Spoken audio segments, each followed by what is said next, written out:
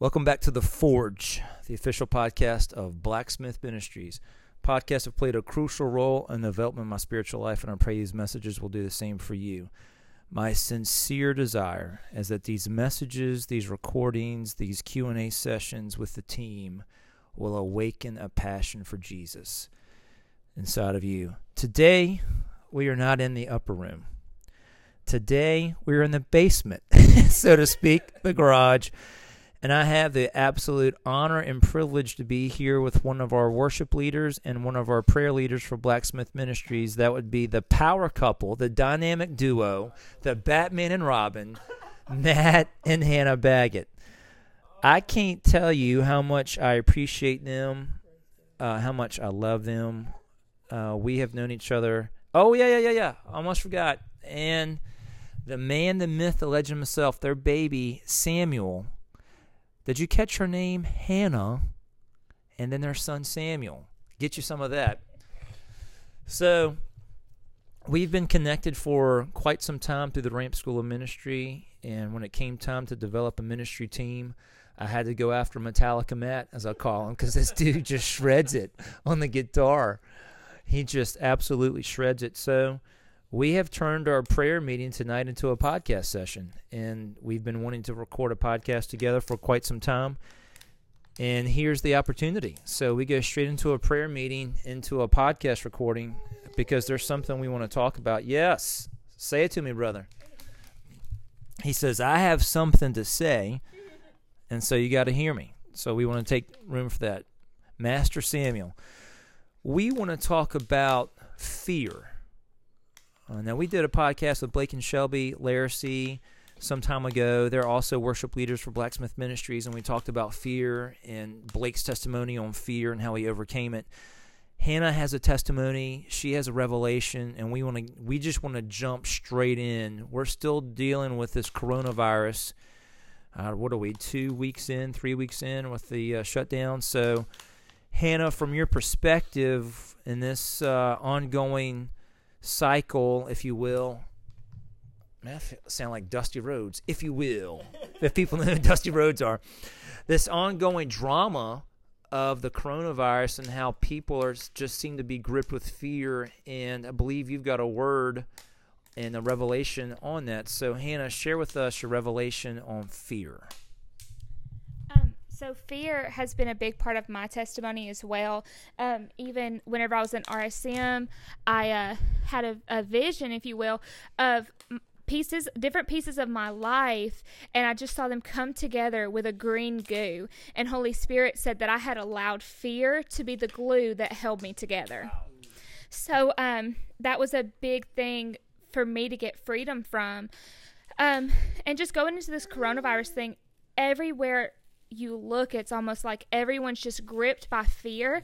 In the community, one of the foundational things that people need, that humans need, is security. And we're missing that security of, if I leave my house, am I going to come in contact with someone who has been exposed to this virus? And so I was reading a book the other day, and this scripture was really highlighted to me.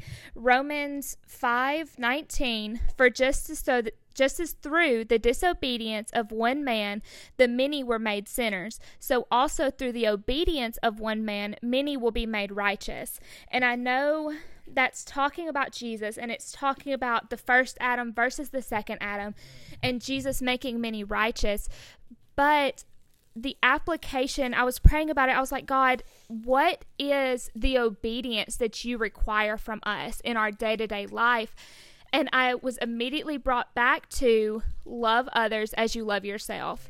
So in talking about fear, we were talking about earlier, we almost want to say that the opposite of fear is love, but it's not, because love casts out all fear. Fear, it's not even a battle. It's not even an option. Whenever love enters the room, fear has to leave. Right. So if all of us as individuals, as Christians, stand up and say, you know what, I understand that the way that you're acting is out of the lack of security that you have in your life, and I'm going to love you, and I'm going to bring in the security of the Father that I know, and we can see this fear that's shaken the earth, that's shaken the world. We can see it begin to dissipate and just to leave as quickly as it's come in, I believe.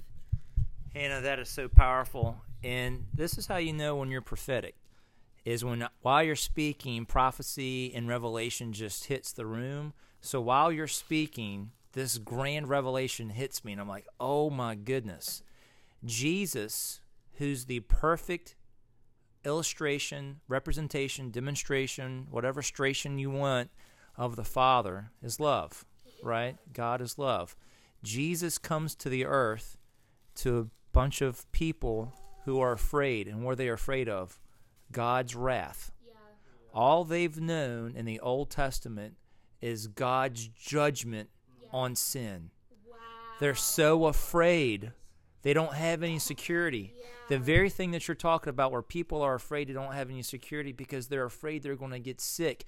They deep down are afraid that they're going to be judged for their sin. And they're hearing, even some in the church are saying, this is a judgment on sin. Yeah.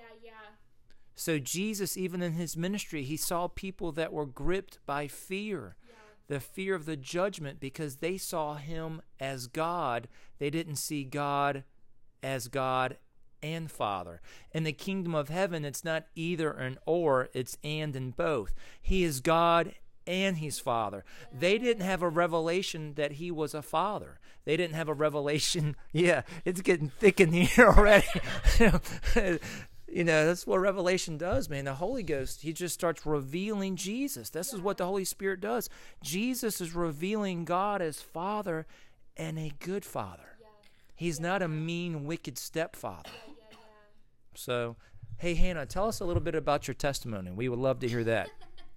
If Matt can stand it. Y'all blow my mind. So my testimony is just a little, I grew up in church. I was, I grew up in church. You wouldn't think.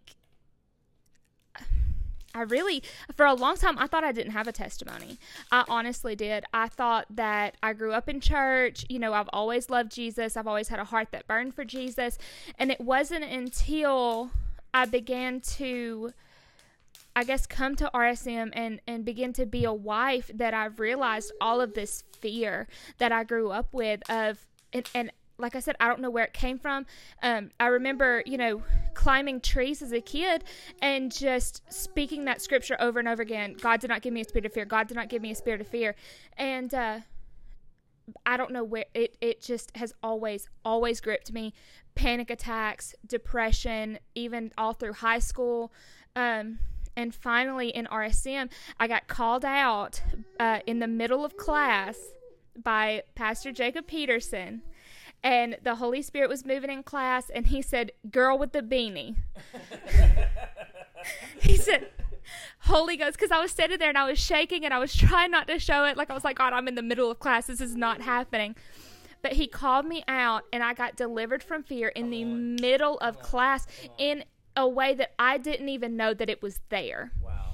And so it was just this big journey of God pulling different pieces out of my life and being like, hey, this little bit of fear came in here. Let's talk about this. Wow. And so it's just been this journey that I've been on of almost like self-realization and realizing who I am in the Father, because that's where my security comes from. Wow.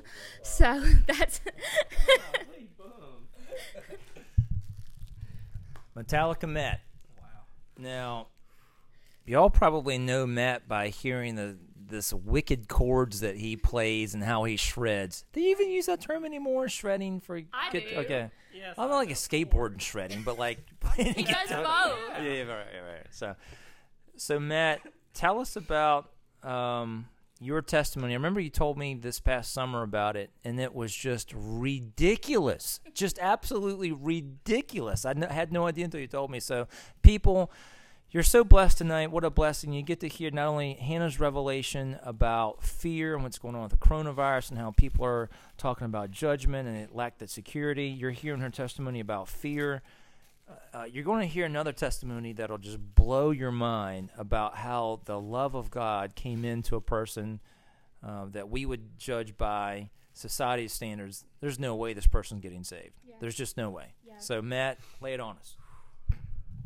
I'm gonna try and hold it together because look, y'all are blowing me away 100%. I'm sitting here just listening to all this revelation just being passed around, and I'm just sitting here just intoxicated.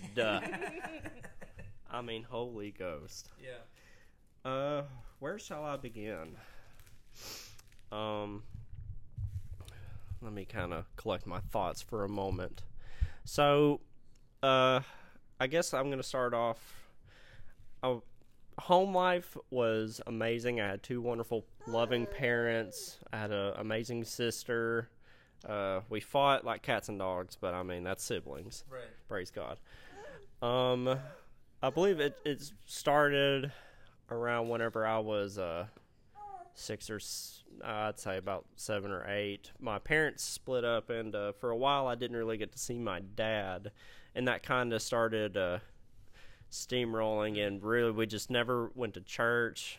Really didn't know who Jesus was until I was like 12. Wow. It was just, church was never brought up. It was never a thing. And we always had so much going on in our lives that I think I went to church once or twice with my cousins.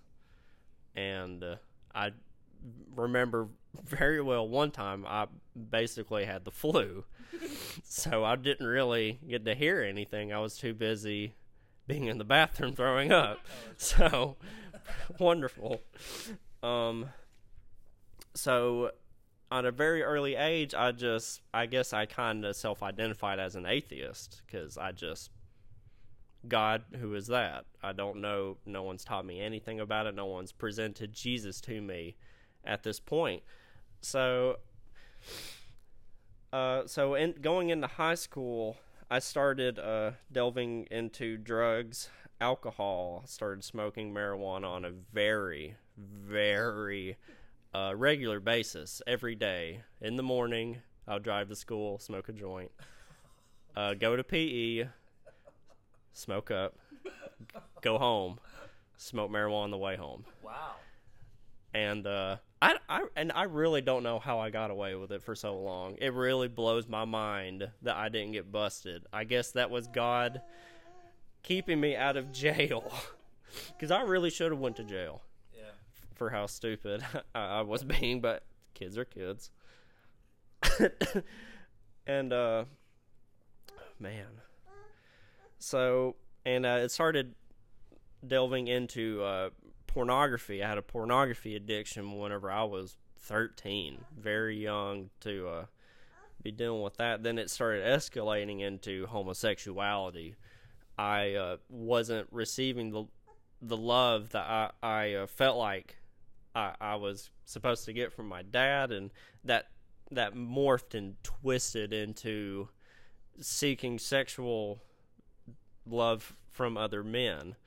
And so I was delving into homosexuality, and this all was just culminating. People just knew me as troublesome, and that stoner kid that was just always so baked out of his mind you don't know how he could walk, but he managed to make it to English on time and was still making good grades. Don't know how, by the grace of God. That's literally it, how I could get out of my car and walk to first period. So during lunch period, we'd all sit around at the table and just talk and stuff. And I had one kid, he was about a year or two younger than me. His name was Devin Lauderdale. I'm gonna throw him out there. I pray he listens to this. I really do. Yeah, Come on, brother. We called him Chippy. I'll call him Chippy for the rest of this. There you go. And one day he sat next to me and said, "Dude, why don't you come to church with me?" And I was like, "What?" And he asked me again. I was like, "Yeah, I think you'd have fun. It's a real fun time. We got a good youth group and everything. Why don't you just come to church with us?" And I said, "Oh man, thank you. I really appreciate it, but I'm gonna have to pass." I didn't like to be that very confrontational person in general, Because, some people have such fear of approaching an atheist and like, hey, you want to go to church? And they're like, oh, I got you now. Right. But I didn't think that was ever really appropriate. So I just let him down easily. No, thank you. But the thing with him is he was so persistent. He kept every day for 2 weeks or so, he would ask me, hey, why don't you come to church? No, thank you. Why don't you come to church? No, thank you. He started getting on my nerves. Hey, man, you want to come to church with me this Wednesday? Yes. If you will stop asking me, I will go. So I go to church. It's this little church off this back road that's actually about 5 minutes from my house where I grew up. And little Church of Christ. I go in. I start meeting with everyone, start talking and just kind of conversating. And everyone was treating me so like I didn't have a problem. Like there was nothing wrong with me. And that was that first inkling of the love of God that I was seeking after. So I started like, okay, all right, this is pretty cool. He's got me. All right. So I don't go that Sunday, but I go back that Wednesday. And I start feeling things, and I'm like, okay, I don't really want to smoke that joint right now. I think I'm gonna pass this evening. I just don't feel like it. I don't feel like taking these pills to go to sleep or anything. Whatever. I think I'm just gonna go on with it. And it steamrolled. And one Wednesday night, I was just beside myself, and church let out, and I stayed in the pew, but I kept feeling this urge of, I was so accepted. I finally realized that God accepts me. He loves me. And I was like, I can't leave until I get baptized. I can't leave until I get baptized in water. And one of the deacons was like, Matt, are you going to go? I said, I can't. He said, what do you mean you can't? I said, I have to accept Jesus in my heart tonight, and I'm not going to leave until I do. And he's like, okay. And he filled the baptism up with the warmest water. I didn't have any change of clothes or anything. I just hopped in there, and he baptized me in water that night. Oh, my gosh. And I accepted Jesus into my heart. It was a cold November night in 2011. Come on. 2012, yeah. Come on. That's awesome. So praise God. That is an amazing testimony. So, shout out to Devin, Chippy, and never stop asking. Yeah. Because we don't know what people are going through. We don't know what people are dealing with. He had no idea probably that you were dealing with all of those things. I mean, you're dealing with a multitude of issues, and you're dealing with, using drugs and marijuana and pills and not even believing in God's existing, and then delving into the sexual immorality part. Yeah. And it's just all kinds of stuff. And, the church world would look at you and say, there's no way this guy's getting saved. And he doesn't even want to go to church. He only goes because a friend just won't stop asking, and just tells him, okay, I'll go just to get you off my back. And then you go there, and you feel the love of God in your heart to the point where you don't even want to use drugs anymore. Yeah. And then you won't even leave after service is over. You're like, I'm not leaving till I get baptized. So the love of God. The love of God will chase you down. The love of God will deliver you from fear. The love of God will deliver you from marijuana. The love of God will deliver you from sexual immorality. The love of God will deliver you from anything.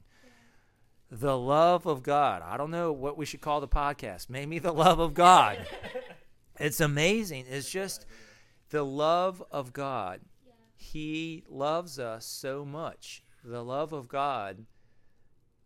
I don't say he overlooks our sin. I think he looks past it. Yeah. The sin is not the root issue. That's like on the surface level. What's in it, he looks past the sin into the heart, and he sees what the human heart is longing for. The acceptance, the love, the affirmation, and he goes right to it, and he begins to fill that heart, and then the desire for sin begins to even leave because you're being filled with the real thing. That's the love of God. It's the real thing. Oh, I didn't preach myself happy. The love of God. The love of God, it surpasses all understanding. So, you know what we need to do? We need to pray for people that are still battling with fear, that are battling with addiction to drugs, dealing with not even believing that God is real, sexual immorality. There is absolutely 0 ounce of condemnation if you're dealing with that. We've all sitting here in this basement, in this garage, have dealt with, a lot of those issues, all of them combined. And we have been supernaturally delivered by the love of God, and we have not looked back. We don't want to go back because we have tasted the real thing. Taste and see that the Lord is good. So, Hannah, you are one of the Matt shaking over here. Hannah, we want to. You're the prayer leader, one of the prayer leaders with Caitlin on the Blacksmith Ministries team. So I think it's very appropriate that you close out this podcast. If you would lead us in praying for people dealing with these issues. So Hannah, take it away.